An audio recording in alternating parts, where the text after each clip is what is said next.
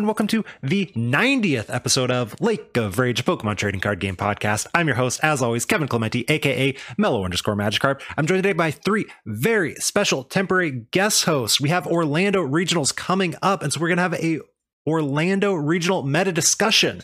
Joining us for the second time, we have Luke Morsa, aka Celios Network. Luke, why don't you tell the people a little bit about yourself? Hey guys, my name is Luke. I have a YouTube channel called Celios Network. I've been playing the card game casually since base set. My first sanctioned event was 2007. And yeah, I'm excited to play at regionals in Orlando this next weekend. Also joining us for the, I think, third time now, we have Israel Sosa. Israel, why don't you tell the people a little bit about yourself? Sure. Hi, my name is Israel. This is also my second time been on the podcast. And I've been playing since I started in December 2009 in the cities when Stormfront first came out. Casually played until like 2013, and that's kind of when I took it serious, and then been on and off since 2018. And recently got top 32 at San Diego. So hopefully I can keep the trend going and do better in each event. And joining us for the first time, we have Darren O'Mara. Darren, why don't you tell the people a little about yourself? Hey, what's going on, guys? My name is Darren. I run a very inconsistent Twitch channel over at Shred TV with the 3 instead of the E. I've been playing the game since about 2009, on and off from there, and then also I got top 8 at San Diego recently, as well as I've gotten the quarterly stipend once to go to the OCIC, and I also got top 8 at the Nashville Open way back in 2018 or something like that. Orlando is going to be a completely different beast with the attendance numbers, though, so hoping to continue at least something there. So as you can tell, we have invited 3 very qualified individuals. I will not be going to Orlando Regionals because it is a 6-hour flight and a 3-hour time difference, and that is miserable. As the fellow West Coaster, Sosa is also nodding his head. Yes, I have no idea why you're going, but that's your problem, not mine. So these 3 are going to talk about some of the meta predictions, some of the testing, things like that as we go through. So we're going to talk a little bit about, and Darren alluded to this, it is looking like a 1600 master regional, which is ridiculous. Day 2 might actually be larger than the only Australian regional this year, which is also kind of crazy to think about. So we're going to talk about if you're going to approach this any differently than you would, I'm going to say, a smaller regional, and it's ridiculous to think about 1,000-person regional is significantly smaller than this one. And then we're going to talk a little bit about Mew, Lugia, Lost Box, and everything else, because, I mean, that's where the meta is right now. So, Darren, because you alluded to it a little bit, are you going to approach preparation, deck choice, teching any differently for Orlando with so many people than you did for, say, San Diego, which was half the size at only 800 some odd masters? So I think for pre-tournament prep, I actually don't really think I'm going to change much. It would be different if this was like an IC or something. But as a 1,600-person regional, I think like the meta share for things is still going to be about the same, just scaled up. So I don't really think I'd actually change any of like the testing or the prep that I would do. The one thing that I would change is I think under no circumstance should you ever ID at X2 at this event. I think that would be a terrible idea, to the point where it'd be like, you need to go like 411 to get like top 64 or something like that. So like, it's not worth it. It's just not. So preparation wise, I don't think there's anything that really changed. The meta's still going to be the same stuff. However, you know, in tournament wise, don't ID at 6-2. Bad idea. You're speaking to my heart right now, because I've tweeted this out multiple times and I get attacked a handful of times. But Darren, you have a Limitless page. Is a Limitless page worth it if it says 190th place, in your opinion? I don't think it is, man. I really don't think it is. It's just, if it was, I could see it, if I could understand if it was a smaller regional. If it was even 1,000 players and you added like a 90-something place to your Limitless page, I would even say that's fine. Especially if you've never been in day 2 before, and that's probably like the biggest argument for like IDing at 6-2, is people like to have those finishes on record, and they like to track their progress and stuff like that, and having a day 2 experience is better than having none. But if you really just want to do the best that you can and get points towards a Worlds invite, get points in general, playing at 6-2 for this one is not it. And then also having a like 170th or whatever on your thing is probably not maybe not the best achievement you could have listed on there. This is coming from someone who has a couple limitless online finishes that are like top 256 that I wish I could eradicate.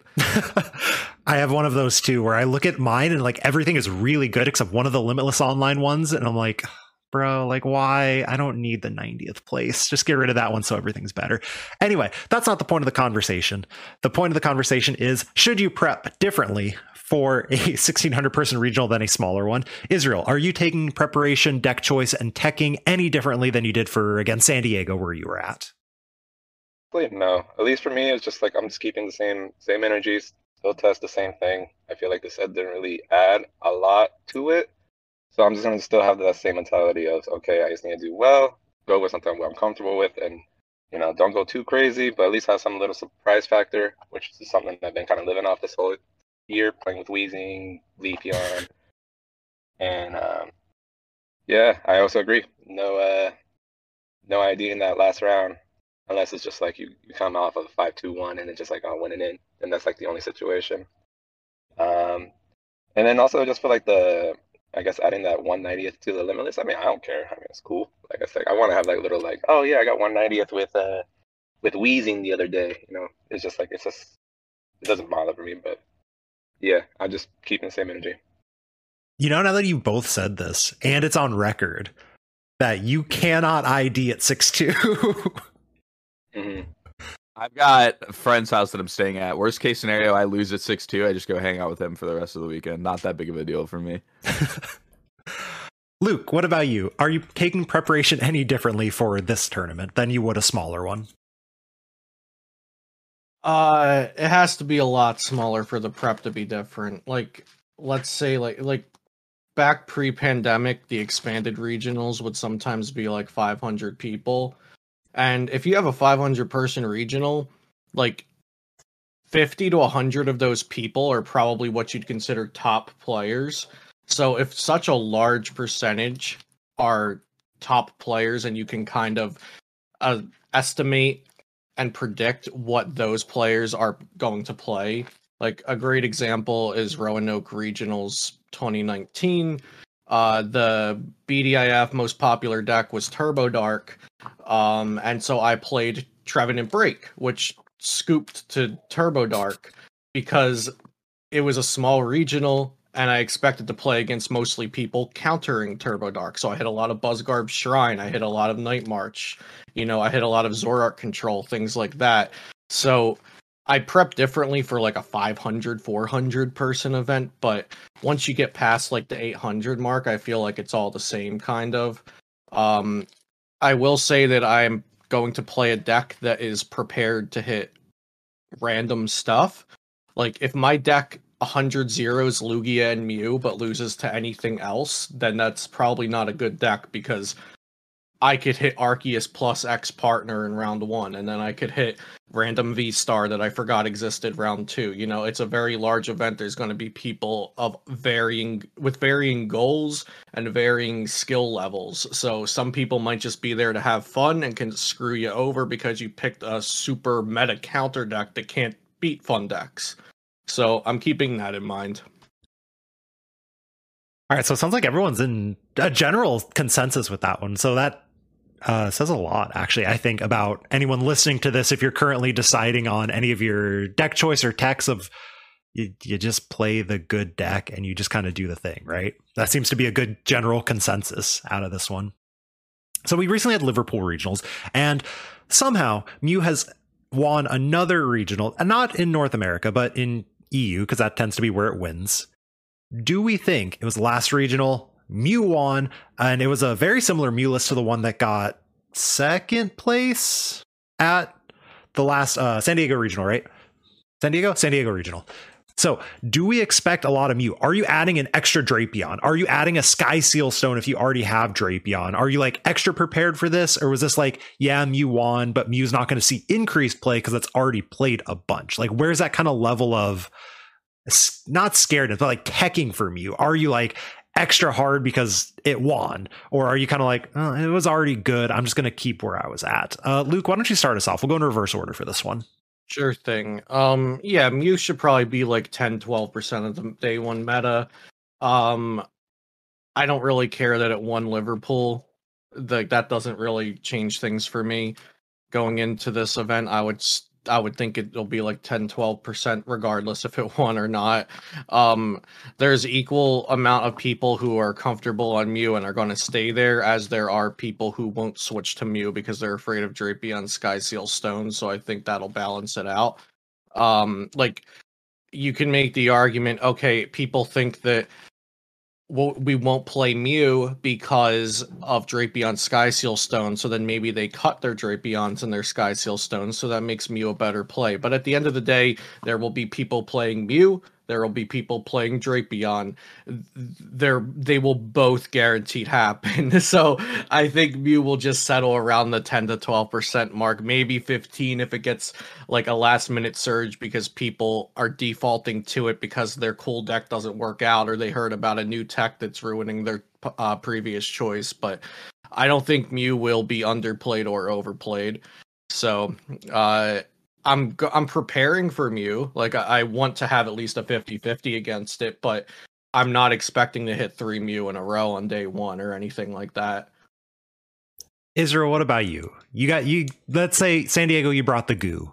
Are you suddenly like, well, I kind of need the Skyseal Stone so I can go boss Genesect and take 4 prizes with the Drapion? Or are you just like, Mew is Mew, it'll be fine, I'm not going to like extra tech for it compared to what I already did? Well, I mean, I was going to agree with Seal there. But it's also just to think about, it's only 1,600 people. So, it's just like, there's going to be so many and so many different varieties. I can't really just like focus on one deck. And just like in San Diego, there was like 33% Lugia, but I faced 2 of them in day one and faced like Lost Ray like 5 times. So, it's just like, it's just the deal of the cards. And I just honestly, I wouldn't add a second Drapion, but, Skyseal Stone would probably be something I might want to try. And yeah, I mean, I don't think it's like Celia said, I don't think it's gonna be overplayed or underplayed, but I think it's gonna be a fair amount. And it's also kind of like a cheap deck because it has like that theme deck, right? Like that came out. Like, yeah. So you pick it up like no matter what. But yeah, I'm not gonna go the extra step. Could I add something, Mello? Okay, so if your deck doesn't already naturally play Drapion or fit it in well, something good for a very large regional like this, where there's going to be like 5 different decks with like a 7 to 12% meta share, you want to look for techs that hit multiple things for collateral. Like, oh, this tech is good against deck number 1, but it's also pretty useful against decks number 3 and 4 sometimes. Like, that's a more valuable tech than this will beat Mew if I see it, in my opinion. Darren, any other thoughts on the teching for Mew? Are you adding extra text for it, or are you just like, we'll go with the same, like my deck can already beat it, or it's good enough and I'm not extra scared of Mew? Yeah, I'm probably in the same vein as the other two in that it doesn't really change much. Mew will be and always has been a threat to some extent. It'll always be the top 3 play share. I think that'll even continue into Scarlet and Violet rotation. So there will always be people playing it, probably around 10 to 15%, like Celio said, around that area. I think the only people that really need to super tech for it are the decks that like hard lose to it if they don't. So like if you are just going to take like a 30-70 to it, put a Drapion in, maybe I mean the Skyseal Stone might be a bit much, but I don't think people who like are just teching the Drapion will also tech in the Skyseal Stone. I think it'll just be one or the other. But decks that have the Skyseal Stone already in their deck, if they want to really auto win Mew, they might just throw Drapion in just for that nature. Like Celia said, I think people are always going to play Mew. People are always going to play Drapion. I don't really think it winning, and I think people have actually kind of realized that as well. So I don't really think the play numbers of it are going to go up or down regardless of Liverpool happening. Especially with the new set, and I think people are going to want to play around with some of the new stuff a little bit, even if it's nothing's like meta breaking. So it sounds like, again, we're all in general consensus, which is probably a good sign. When you have 3 high-level players all agreeing on something, it's a good for anyone listening. Maybe I should kind of go in that direction too. Like, Mew's going to be played in large numbers. I think everyone kind of agreed on that. We heard the 10%, 13% number thrown out. It's like, you should probably take a solid Mew matchup. Seems to also be the general consensus out of everyone. I'm seeing people nod their head yes. Perfect. Next part, I want to talk about Lugia a bit, but Lugia is definitely a deck. It's definitely going to be the most played deck. If it's not, I'll happily eat my words. I don't see a world where that's going to change until rotation, right? Instead of the kind of like, let's all say Lugia is a good deck and move on, I want to talk about the techs. We're going to assume no one here is playing Lugia. If your opponent flips over a Lugia, would you expect this card to show up? So we're just going to go kind of quick, no real explanation out of anything, but just off the top of your head, are you ready, prepared for this card? And we're going to kind of rapid fire through it, just a yes or a no. Do you expect them to play it? Let's go ahead and start with Manaphy, and we'll go Darren, Sosa, Luke. Darren, Manaphy, yes, no? Yes. Sosa? No. Luke? Yes. Canceling Cologne, something we saw come up in Liverpool. Darren? I want to say yes. Sosa? Yeah. Luke? Yes, just one though. Or amazing rare Raikou. Darren? Yeah. Sosa? Nodding head yes. Wait. Yeah. Audio platform. Luke? Yes. Awesome. Dunsparce. Darren? Yeah. Sosa? Or Dunsparce to see Manaphy, so yeah. And Luke? Yes. How about a stadium card? Because we've seen a lot of lists going to 0 lately. So it could be Collapse, it could be Path, it could be Lost City, which is something that I was kind of super hype up on. San Diego. There's a big leak since I didn't go. But Darren, do you expect any stadium card or just like Vacuum and Pumpkin? Usually no. Usually no. Sosa? Saying no. Your phone's not picking up your audio. Oh, I said yeah. Oh. With my luck, they're going to have all 3, yeah. And Luke? I'm assuming no stadium. Okay. Gosh, am I missing anything else out of the like cute techs that anyone else can think of like if your opponent flips over Lugia, you're like, I'm probably going to be prepared for, because we were kind of like, yes, probably Canceling Cologne, a lot of Manaphy, maybe some Dunsparce, maybe Stoutland's like a core now, right? That's not even a tech. Stoutland. Yeah, I didn't even bring Stoutland up. Yeah. If you're not playing Stoutland and Lugia, you're scooping to like what, a third of the meta practically. Yeah. V-Guard Energy, I guess, is one, because that's been in and out of lists ever since the first tournament. Oh, yeah, so for our Mew players, do you expect people to play V-Guard Energy and Lugia? Darren, what do you think? No. Sosa? Yeah. And Luke? No.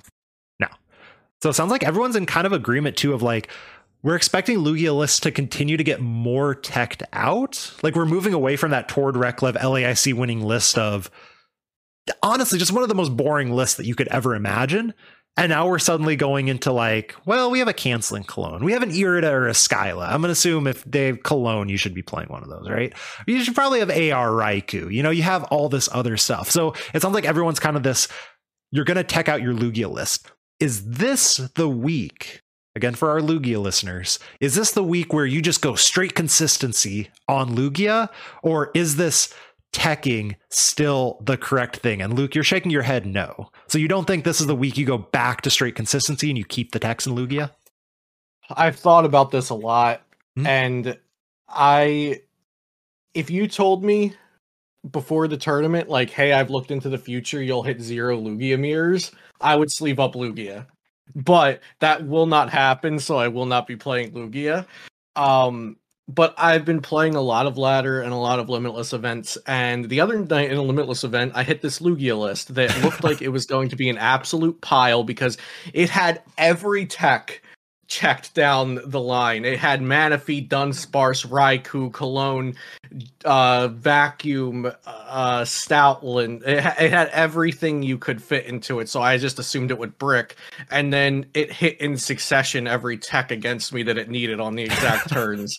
And I was like, wow, sometimes Lugia can actually just get everything it needs. But so I do think that like if you're not playing Dunsparce, all the people that are hype on Raikou v Skyseal Stone, like, what are you doing against them? If you're not playing Manaphy, what are you doing against all, like Kyogre and Amazing Rare Raikou? Like, essentially, I feel like we're in a super format that's like, it's almost expanded, but not quite, just because of the delayed rotation. And we have these decks that it like in expanded, I always say if your deck doesn't feel unfair, then it's probably not good. And it almost feels like that here. And I feel like you have to over tech because of the large card pool.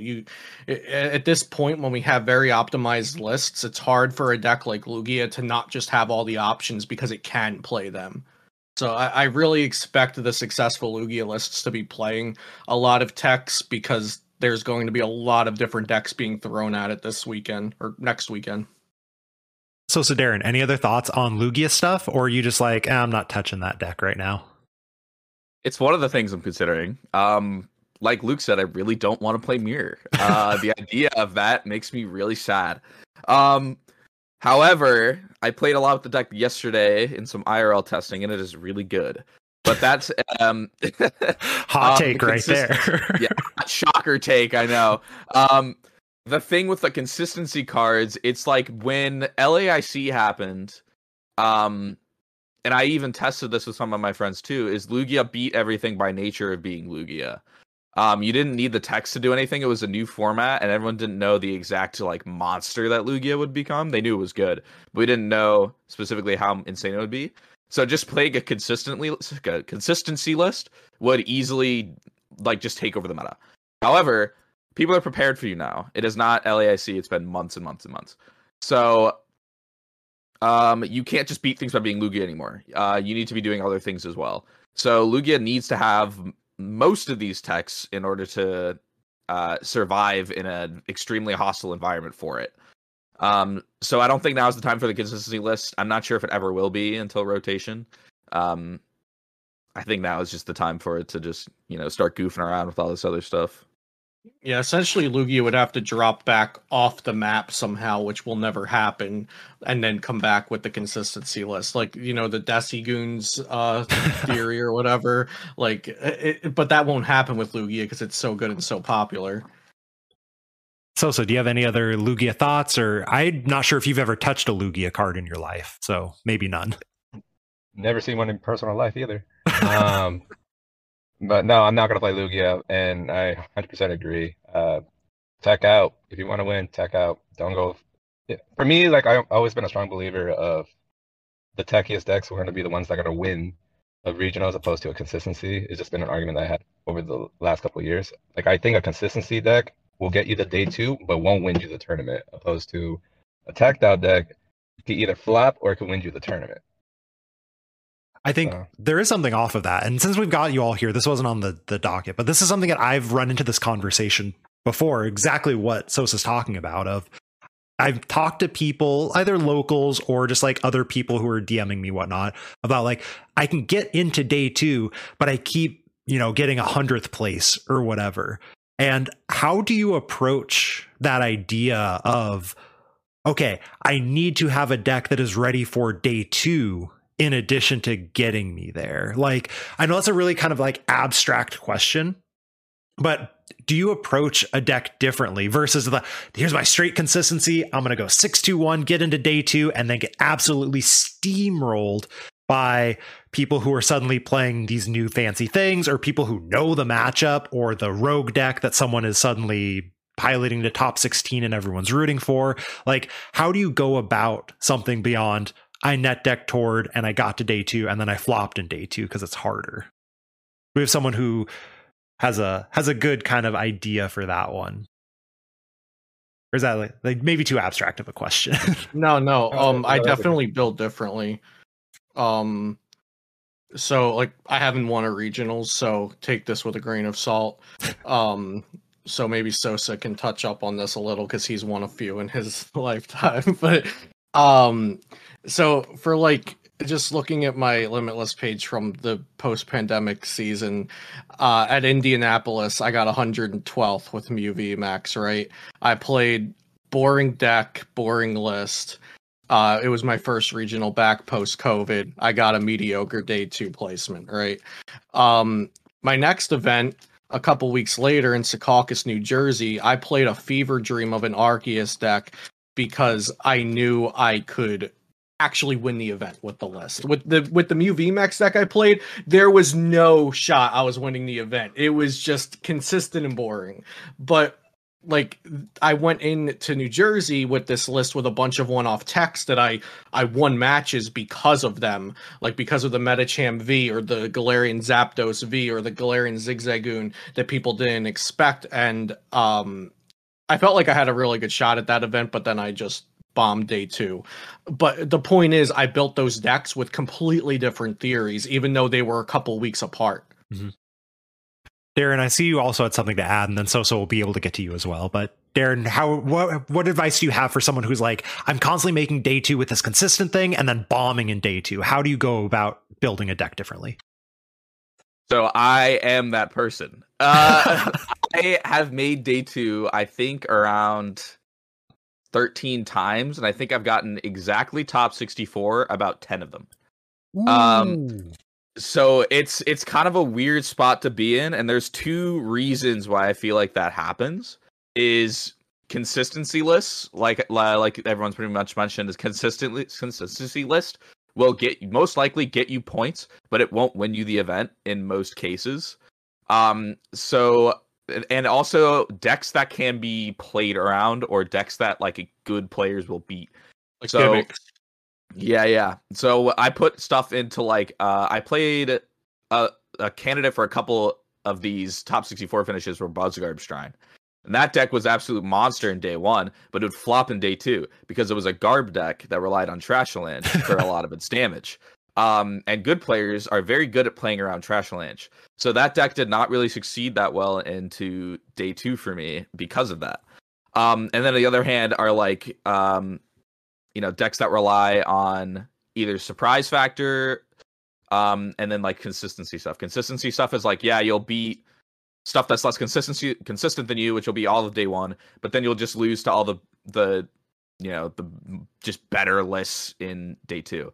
So it's another thing that you have to also approach differently, and you have to figure out what your goals are ahead of time. A lot of the time with these top 64s, I'm still happy with it because I was just searching for points specifically. Mm-hmm. So if you are intentionally just searching for points, a consistency list is a great way to go. Like a straightforward Lugia consistency list would be fine if you want to secure some points at this event. However, if you want to top 8 the tournament, win the tournament, you've got to be innovating to some extent. I've always said you have to innovate in order to win a regional. That's not always the case. This Mew list is pretty normal. But like, if you want to win a big regional, I'm always of the opinion you have to innovate to some extent. Whether that's with your metagaming, whether that's with your card selections, there needs to be something different that you're doing in order to beat the meta more than your opponents are. I think to go off the Mew one real quick, there is an argument for no one's expecting Mew to do well usually. So it's like people will play Mew, but then it's like, well, it was innovative in the fact that we were all expecting Lugia to do well because it's Limitless, right? And Lost Box. And suddenly it's like, here's a new deck because it's not the deck, right? I think that would be my argument for why it's still fits that. You could argue it's an innovation, yeah. It's the same thing as like you could argue playing Night March is an innovation into like a back in the day into a field of what you thought would be Noro Choreo, stuff like that. Yeah. And yeah, that like the Mew was like the metagaming part almost. Like obviously people would play Mew, but if you asked Stefan Ivanov before the tournament, if you make finals, what are you playing against? He probably would have told you Lost Ray or Lugia. So like just Darren mentioned, like, picking a deck and taking it to the end is kind of innovation. So that people weren't expecting to be there. And so we saved you last on purpose for this one. You've won 4 regionals? Oh, 5. even better. You've won 5 regionals. You are someone who is definitely able to talk about this. How do you get past that hump? So while these two were talking, I was kind of thinking about it too. I guess it's just 2 things, and it's kind of like one of them's a little bit cliche, and then one is also something you they really consider. So the one is mentality. Like, you got the day 2, you're very excited, but now you have that mindset. It's like, okay, now I'm playing people that know what the cards do, and that kind of like psychs the people out. So like in San Diego, I had a couple opponents that just kind of made misplays that made a huge difference into the game where I just take over. And I feel like that's something that some of the new players that never been there are already coming in like a little bit nervous, because it's just like, now I'm not playing like the 85% that didn't make it. I'm playing the best 15%. And if I want to get over that hump, I have to be able to beat them. And then going to the second part is card selection. It's a huge difference if your card selection is a lot different than like a normal list. So for example, back in my day in 2015, 16, with Yveltal Maxis, when that meta was like very popular with Yveltal Maxis, you will know 95% of the deck, and that's a huge difference. So like, for example, in St. Louis regionals, which I got top 8 in, most of the people knew what the Yveltal Maxis I was doing popular, and they were going off of Mark Garcia's list, which had like the Reverse Valley, an extra Gallade, and all that, and they were very prepared for it. But when they played against me, my list was completely different, and it throws like a huge wrench in their plays. They don't know what to expect because it's like a 6-card difference, and that's what like I feel like it's a huge difference. So opposed to nowadays, if I know you're playing the same 60 that Tord is, it's like you're having an open deck list. I already know the counts. I already know what's going to come next. There's no surprise thing. But if you add a little bit different, for example, I'm playing against Lost Snorlax, and then all of a sudden you drop a Dragonite on me. I'm not going to expect that. And then that can make a huge difference. So that's the things that you have to kind of consider, is like card selection and just having that little bit of surprise factor. You don't have to go crazy. You don't have to add like, crazy stuff that just never been seen before. But like, don't ruin the deck. But don't ruin the deck. Don't add like stuff that's unnecessary. But if you know this deck could make a huge difference and it could just like throw a person off guard, then do it. I feel like that little difference can make a huge difference in your run. That was great advice. And I love the last little part at the end, because as you were talking, I'm co-sign everything, right? One day I'll win 5 regionals, but it is important. Don't just add spice, quote unquote, to add cards. For the sake of it. Yeah. That's one of my least favorite things. Like, ooh, this tech is spicy. It's like, no, a tech is good or not. And if you're adding good cards, I think everyone here already talked about how important that is. So having a different list. Oh yeah, good cards are very important. Yeah.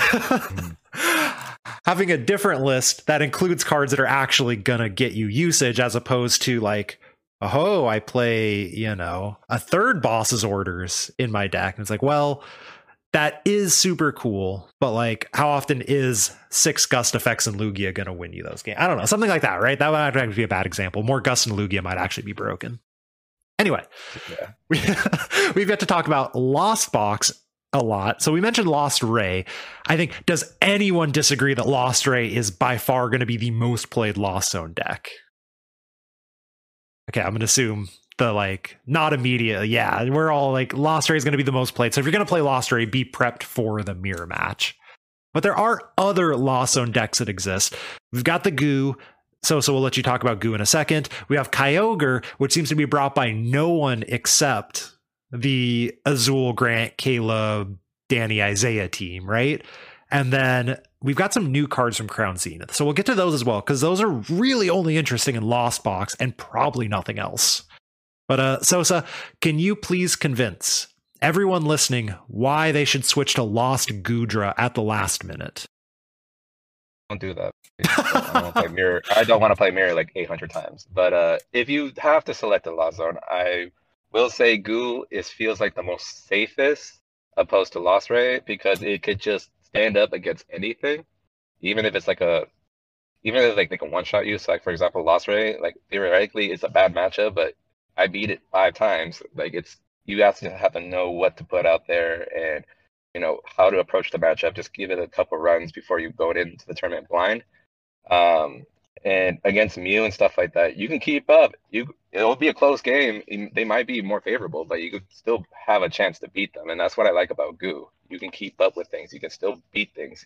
Like even Arceus Duraludon, which I feel like is the worst matchup, you still have a chance. So that's the reason why I like Goo over everything, is you have a chance. But Lost Ray, I feel, is like the best because you can just one-shot things, which is always nice. I mean, yeah, it turns out one-shotting things is very good in the current format of 3 prizers all over the place. So that is also good advice for anyone who sees Stefan doing well and's like, oh, I'm going to switch to Goodra last minute. It seems like switching to Goodra last minute is not the move, and it might be harder than simply saying Rolling Iron and Pray. Mm-hmm. It's a lot of understanding the matchups, when to promote the Goo, know when to scoop, because that's also a big fear about the deck, is that you go into time a lot, and that was something I scratched out a long time ago when I tested Goo the first time. And when I came back to it, like, I had practiced with time. So if you're gonna play Goo, practice with a timer and get used to that 50 minutes, because 50 minutes go by real quick with Goo. And something I assume everyone else would have said this too when you get to the more Lost Zone stuff, but when I was prepping for San Diego, I was testing a lot of Kyogre. And the biggest thing is I took, even in my testing sessions, a notepad and properly prize checked every single time, because with these Lost Zone decks, if you're not writing down your prize cards and actively counting, I think you're griefing yourself. I think you are just playing on hard mode for no reason. You should have a notepad with these decks. We saw Caleb Gedimer on stream doing it, and it's not like, oh, but yeah, he's like the best player, so of course he's going to do that. No, one of the reasons he's the best player is because he's doing that. So that's another like big piece of advice, just in case anyone out there is going to play any Lost Zone deck. But Crown Zenith add some cool stuff. We've got the Zamazenta, we've got the Sky Seal Stone. That's probably it, unless either of you have something spicy, in which case I'd keep in your back pocket, I guess, because the rest of the set sucks. But do we expect any cool innovations to be like relevant, solid, or are we expecting more the same old Ray? Things like, it's probably just Ray. Kyogre is a very hard deck to pilot, but maybe some Kyogre too. Darren, are there any like worthwhile innovations for Lost Zone, do you think? Are they going to be played in large numbers, or is it like first tournament, they're not good enough innovations, we're going to see the same old stuff? I think we're going to see mostly the same old stuff, but it's going to be we're going to see some of the basic V Pokemon that like Moffat played. Those are going to be big, I think. The Zapdos, I actually think Raikou. Lost Box. Yeah, okay. Raikou V, whether it's just a pick 2 of 5 choice list or whatever.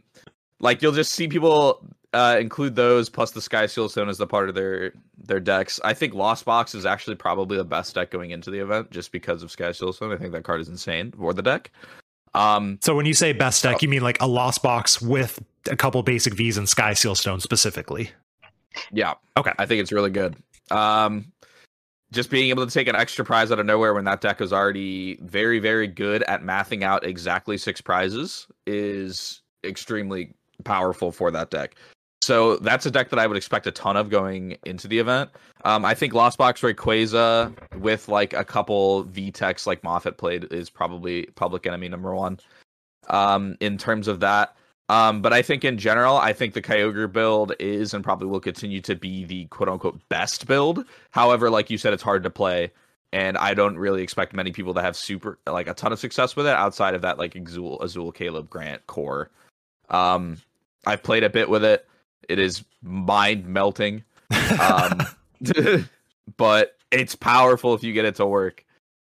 I think the best piece of advice for anyone who wants to bring it is you need to know how to beat Lugia, who at 4 prizes goes Marnie, Bench Manaphy, KO with Stoutland to go down to 2 prizes. Because if you can't beat that with Kyogre, you're going to have a bad time. And Lugia players, that's what you should be doing, by the way. Not any of the other things that we see people doing on ladder and stuff.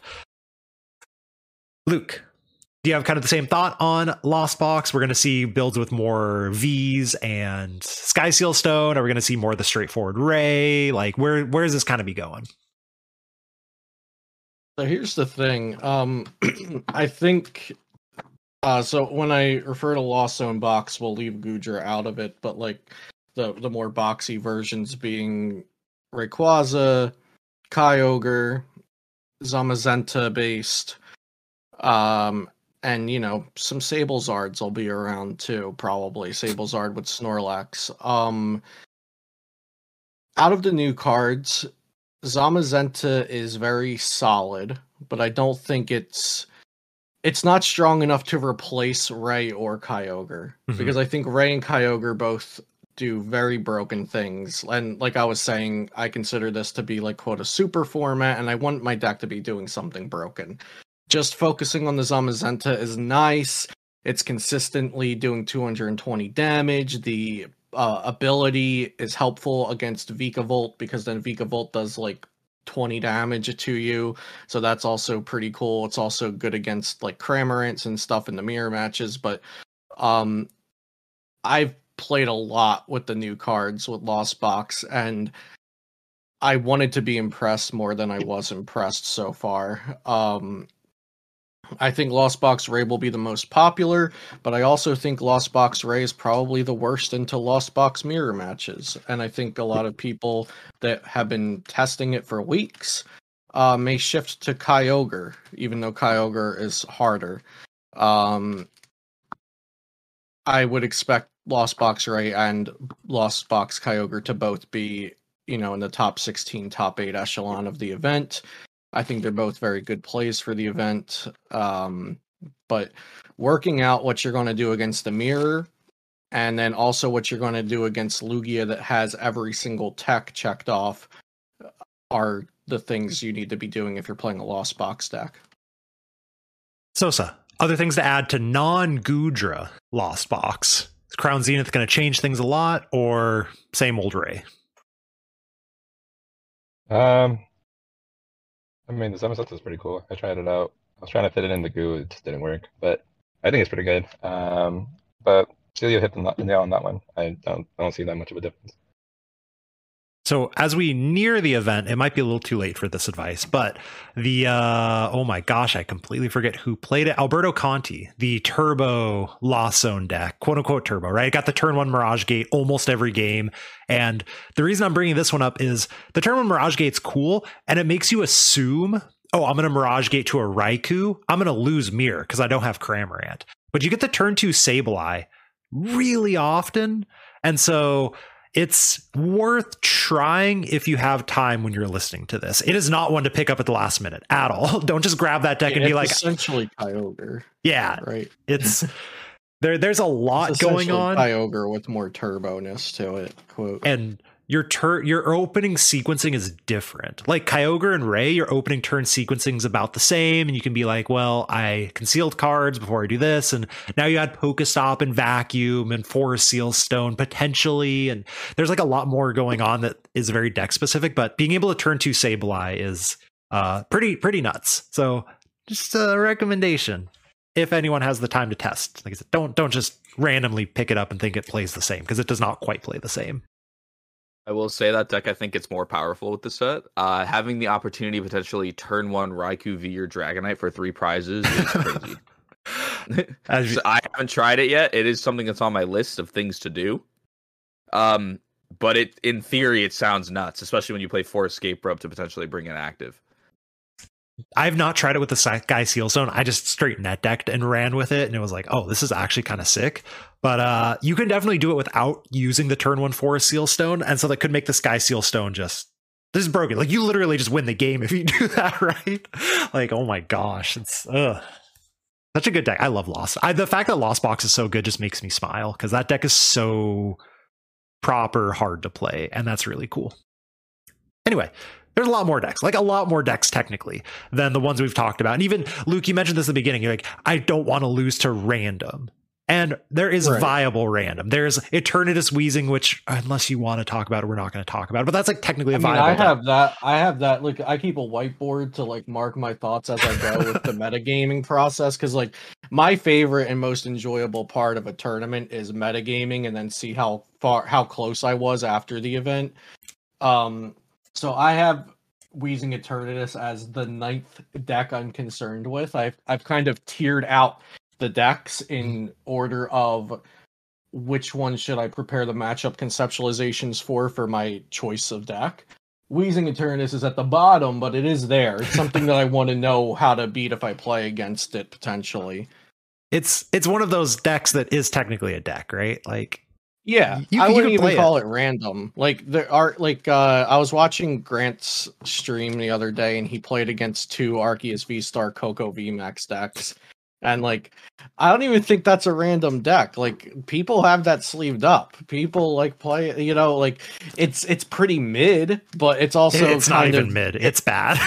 it's also like a lot easier to play than the top decks, you know? So yeah, we could definitely see stuff like that. So I never really count anything out. Like I'm never the person to say, "Oh, can you believe I played against this bad VMAX and I lost?" Like people have all different kind of goals and expectations going into the event. They might just want to play with their favorite Pokemon, and so you got to be ready for everything.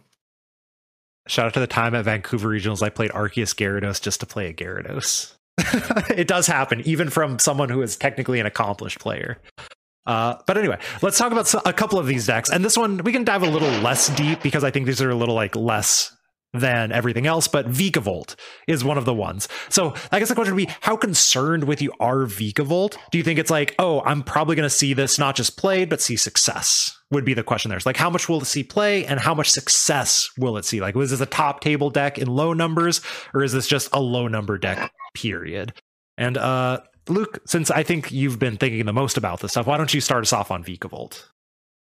So yeah, Vikavolt's actually right above Wheezing Eternus on that whiteboard I mentioned. It's number 8.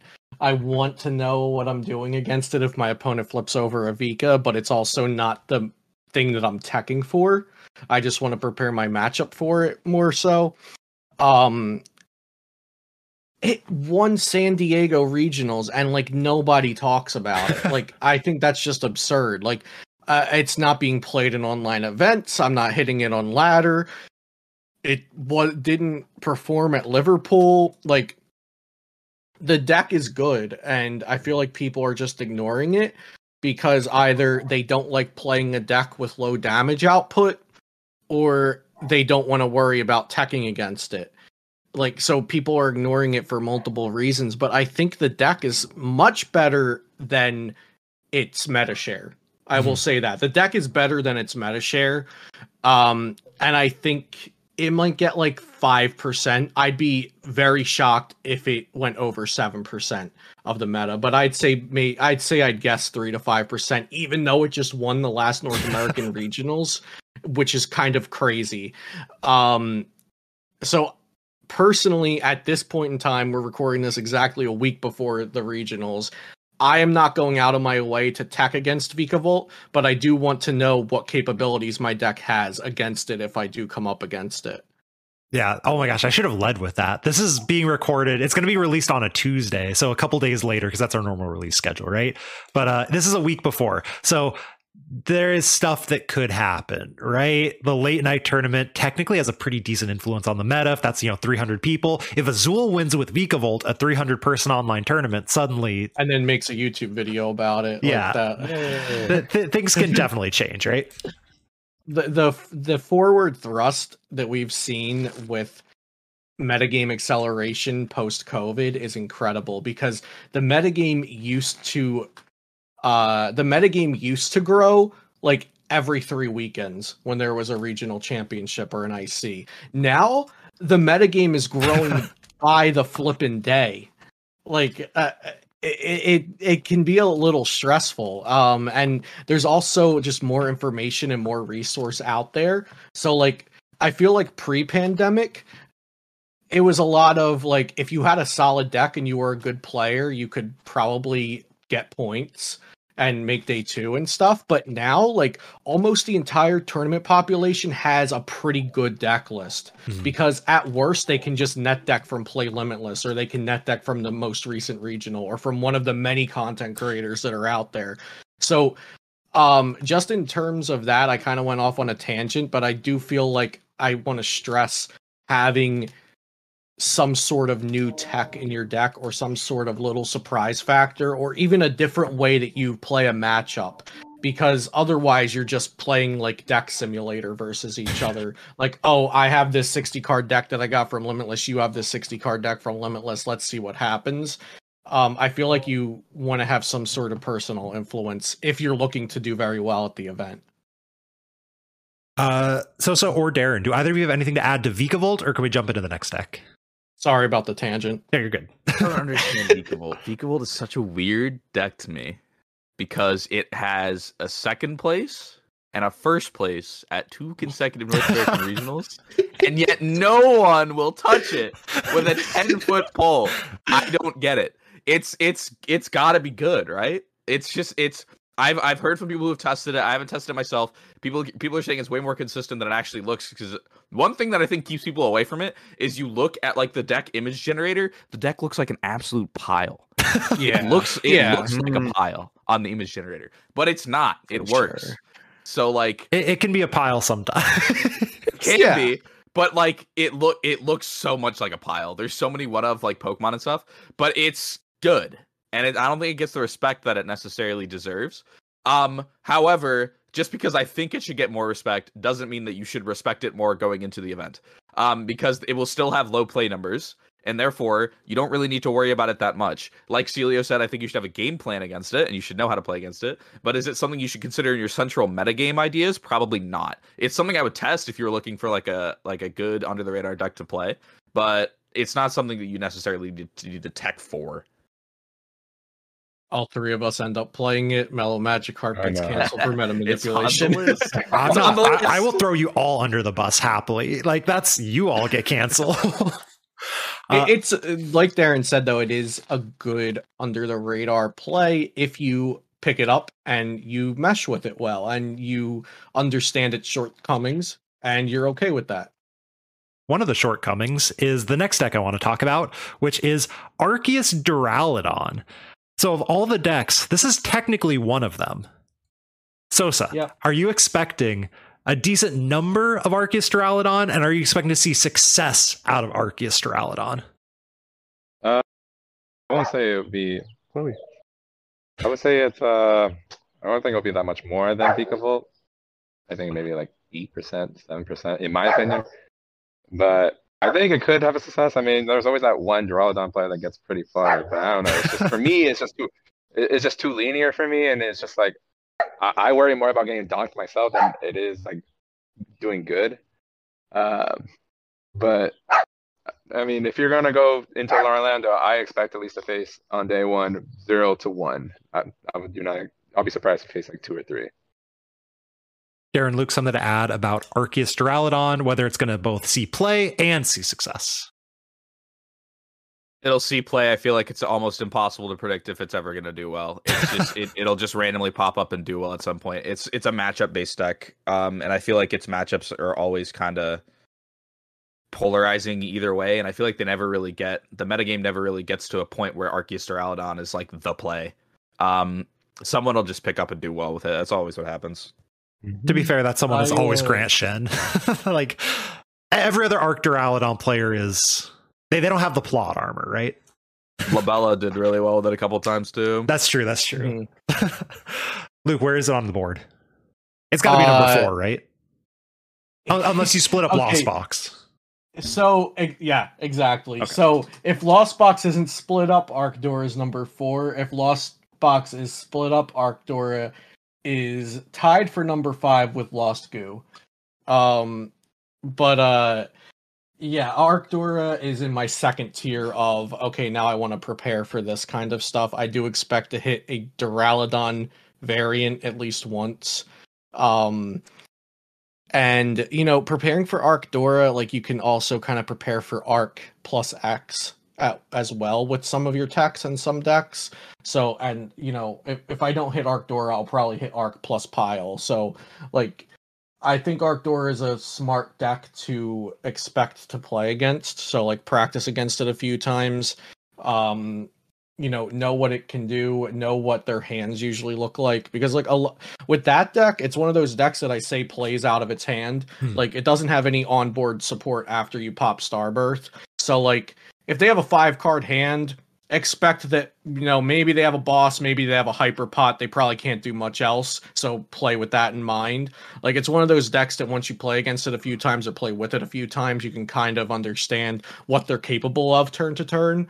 So it is pretty predictable, and it also has very low player agency. So I typically don't expect top players to be piloting it unless they think it is just the call, which Darren said it probably isn't the call. But which is good, because you don't want a deck with 0 player agency to just be like unbeatable, right? But yeah, it's a deck that I would consider teching for and would definitely prepare a matchup conceptualization for. I would tech for it because there's no worse feeling in the world than losing to Arceus Duraludon. But I'm not going. With that said, the testing against it, there is a big thing of you have to test against someone who knows how to play Arceus Duraludon. There's not much player agency, but the one piece of agency somehow a lot of people mess up. The deck's goal is to make you go through 7 prizes, right? It's not about prize racing the opponent. The reason they play 4 boss is to pick off your stuff. So by the end of the game, they're able to kind of sweep through it. Now, there are matchups where that's not entirely true, but like the Lugia matchup, stuff like that, that's one of the biggest things, is just play against someone who is aware that boss's order is there for a very important reason in the deck. It's not just to get the prizes, it's to disrupt the opponent. It's an attack. Knock off the Archeops, knock off the Radiant Greninja, whatever kind of support's helping you out. And like, if they're not forcing you through 7 prizes, then you've won anyway. Because Arceus Duraludon is not even a theme deck if they're not forcing you through 2 Duraludon VMAXs.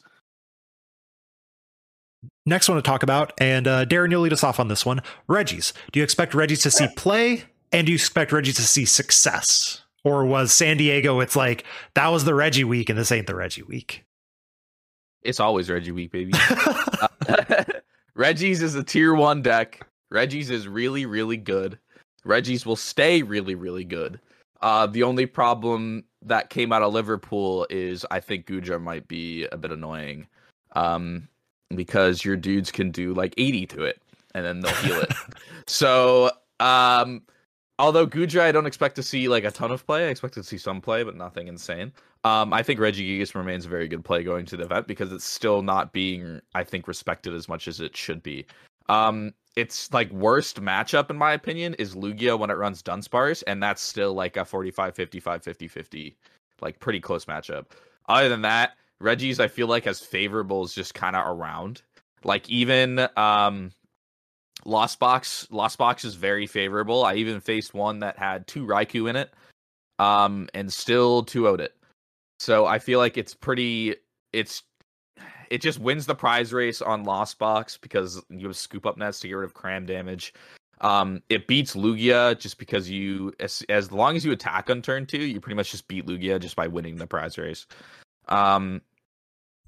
And then Mew, you win because you have Regigigas that can do 330.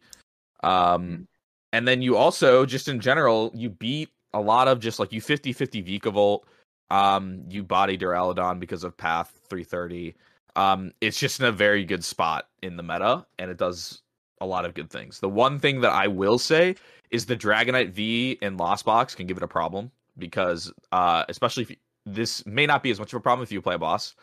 But if you do not play a boss, they can put it up for their last prize, and you have to 2-shot it. And they'll make you take a 7 prize game, and that may not be possible, and probably will not be possible a lot of the time.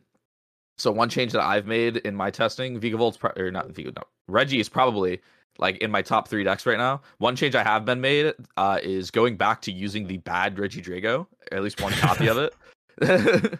So you can one-shot stuff like Dragonite V. The deck has answers for pretty much almost anything, as long as it's not like a random thing like Darkrai, Dark Box, or something that like you can't smack for weakness. But it is in a very good spot. It was in a very good spot. It will continue to be in a very good spot until Aurora Energy rotates out of the format. I mentioned my love of beating Arctura. The other good thing about the bad Regidrago is if they try and do the cute play where they go in with the V, you can go Path plus bad Reggie and Oko the V, because, you know, you can't Oko the V otherwise, and then suddenly that whole game plan's screwed, and it becomes an auto win again. So bad Drago is it beats Duraludon. That's all that matters. Just beat Duraludon for me, please, everyone. Oh, yeah. Anything to add to Reggie's, Luke, or Sosa? Yeah, I really think it's a good deck. Please bring it. I'll be very happy to play against it. Big fan of the un. It's solid. Reggie's is a solid. I think it's like a tier 1 deck that doesn't look like a tier 1 deck almost. If I was playing Reggie, my biggest concern would be, do I bring the Ice Q tech or not? Because there's a lot of talk about Lost Box, basic Pokemon. There's, Reggie's does well at pretty much every event, all basic Pokemon. Some people can get cute and toss an Ice Q in. We saw Nick Moff at 10th place with the Ice Q wash. It definitely happens. So you either throw a Yell Horn or a Toughness Cape in there and call it a day, or you pray that your next 15 opponents don't have Ice Q. Nick Moffat has Ice Q washed me in the past 2 regionals. I'd just like to put that on record, and I wish he would please cut the Penguin for once. I would tech for Ice Q. If you want to win the event, probably tech for Ice Q, because you'll probably hit somebody playing it over the course of all those rounds, right? Speaking of Ice Q, the last deck that I want to mention, unless there's any that I've very blatantly missed, is Sander gave us the new version of Control, which I'm going to be honest, I'm a little disappointed. Our team was like ready with the Flying Pikachu Thornton in the Yveltal Control, and then he did it. Now it's like, oh, well, okay, cool. But anyway, do we expect people to pick up, now that we have the roadmap, right? The Flying Pikachu is not Ice Q. That thing does not get bodied by Dragonite. In fact, it does the opposite, because, Ice Q, they just shred the Ice Q and then suddenly becomes a little bad, stuff like that. But is this now a real deck that you have to worry about? Or is this like, hey, look, Sander did well with the deck, now let's go on with our merry way and take 6 prizes? Or is this a version that, like Mewtwo V Union, where like people are just going to pick it up and run with it because it is a cool deck and Control is funny? Haha, my opponent can't take prizes. Luke, why don't you start us off? Yveltal Control, real deck, or did Sander just do something cool? It's definitely a real deck if the average skill level of pilots across the board went way up, because any Control deck can turn into a pile like that. One wrong move and then you feel like you're just letting your opponent take 6 prize cards, I feel. So typically, especially it's such a large event, I kind of don't give a crap about Control, because if I hit someone who played Mewtwo V Union at a regional recently, like Piper Lapine and Finn Lynch, 2 outstanding players. Okay, if I hit one of them, I'm probably not hitting another. And if I do hit another, maybe it's somebody who picked up the deck because they thought it looked cool and it was a Control deck, and maybe I'll be able to outplay them. So I'm very iffy on teching for Control at what is this, 1500 Masters or something? It's not even in the top 10 things I'm concerned about. Maybe not even in the top 15 things I'm concerned about right now. Could it do well? Absolutely. But it's going to take a specific person to do well with it, I think, is the thing about that kind of deck. The mental fatigue across day 1 and day 2, even just the mental fatigue within rounds, prize checking, thinking about, because you also have to calculate what answers does my opponent have in their deck. People might practice it online in a Limitless event and they can see their opponent's deck list, have it up on second monitor. Okay, if I do this, they can't win. But it's not like that in a real tournament. There's a lot that goes into playing a Control deck, so I have little faith that players at large will be able to pilot it correctly. So, Darren, do either of you have anything to add about whether you're worried about Control, or specifically Yveltal Control, I suppose, for this tournament? I guess for me, Celio, I'm with Celio. If it's a guy named Billy that's never played in a tournament before, I'm gonna feel all right. But if it's like someone that knows what 60 of their cards do, then I'm gonna probably be all right. Well, this is gonna be a long game. But that's also what Celio said. It's the least of my worries. I'll be all right. I'm a little bit more afraid of Beakable than I am to Control, if that's just something to consider. I'm not afraid of Pickable, but I'm just giving you an example. That's how. Yeah. Real deck, yes. Worry about it, no. Pretty much about it. Okay, so everyone's in about agreement there of, will you hit it? Maybe, but probably not.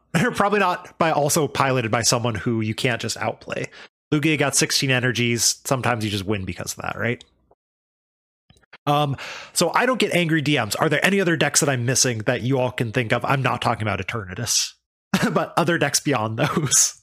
Yeah, Palkia and Teleon, Articuno, Ice Cube. Oh yeah. Like, it's a deck that I'm not playing, but it seems like a good idea, if that makes sense. And if you guys have had a deck like that before in your mind, it seems like a good idea. Like, a lot of things look like they're lining up for it.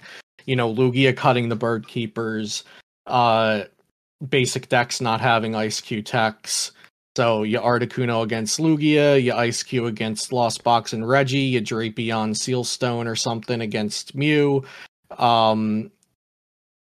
It seems like a solid counter meta deck that solid players could do well with.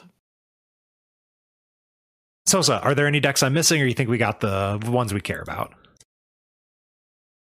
Yep. I think so. Cool. Yeah. Darren, are there any other decks we're missing? Not really. I think that's about it. Cool. And then one deck, as Luke mentioned that, if anyone out there wants a tested Frostmoth list, it will lose to itself. But otherwise, it takes good matchups everywhere else because Sky Sealstone plus Crab is it's very good. 10 out of 10. But you might also go 0-3 drop and not set up a single game. DM me on Twitter. I got you. I'll give you the list. It's pretty fun. Don't say that stuff to me. That's what happened last time when I was on this show. The most fun I had last season was going 5-3-1 at NAIC and then playing Frostmoth box inside events the next day. I love that deck. It's so much fun. I mean, it's fun because you can scoop on turn one because you're like, oh, I just lose anyway, and then go next on the PTCGO ladder. All right.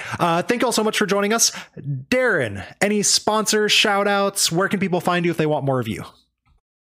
I have Twitter at ShredTV, 3 instead of the E. I'm really annoying on it, so I don't blame you if you don't want to follow me. I also go on Twitch occasionally. I've better mic and a mic arm and stuff now. I'm preparing for like an actual stream revival and stuff, so expect that soon. I do want to issue a slight correction. Earlier, I said that I day 2'd 13 times and got top 64 about 10 of those times. I actually looked at my Illumos page. That's not correct. I day 2'd 11 times, and 7 of them have gotten top 64 or worse. So that's the case there. Yeah, find me on Twitter. Find me on Twitch. Those are the main 2 places. So what about you? Any sponsors, or where can the people find you if they want more from you?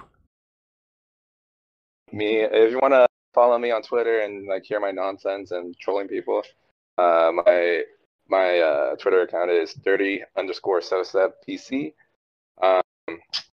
And shout out to a group called IGG. It's a SoCal group that's kind of starting to develop over here that we're going to try to sponsor the SoCal players and just try to build up the community a little bit down here. Luke, what about you? Where can the people find you, and any sponsors you want to shout out? My Twitter is Celios_network.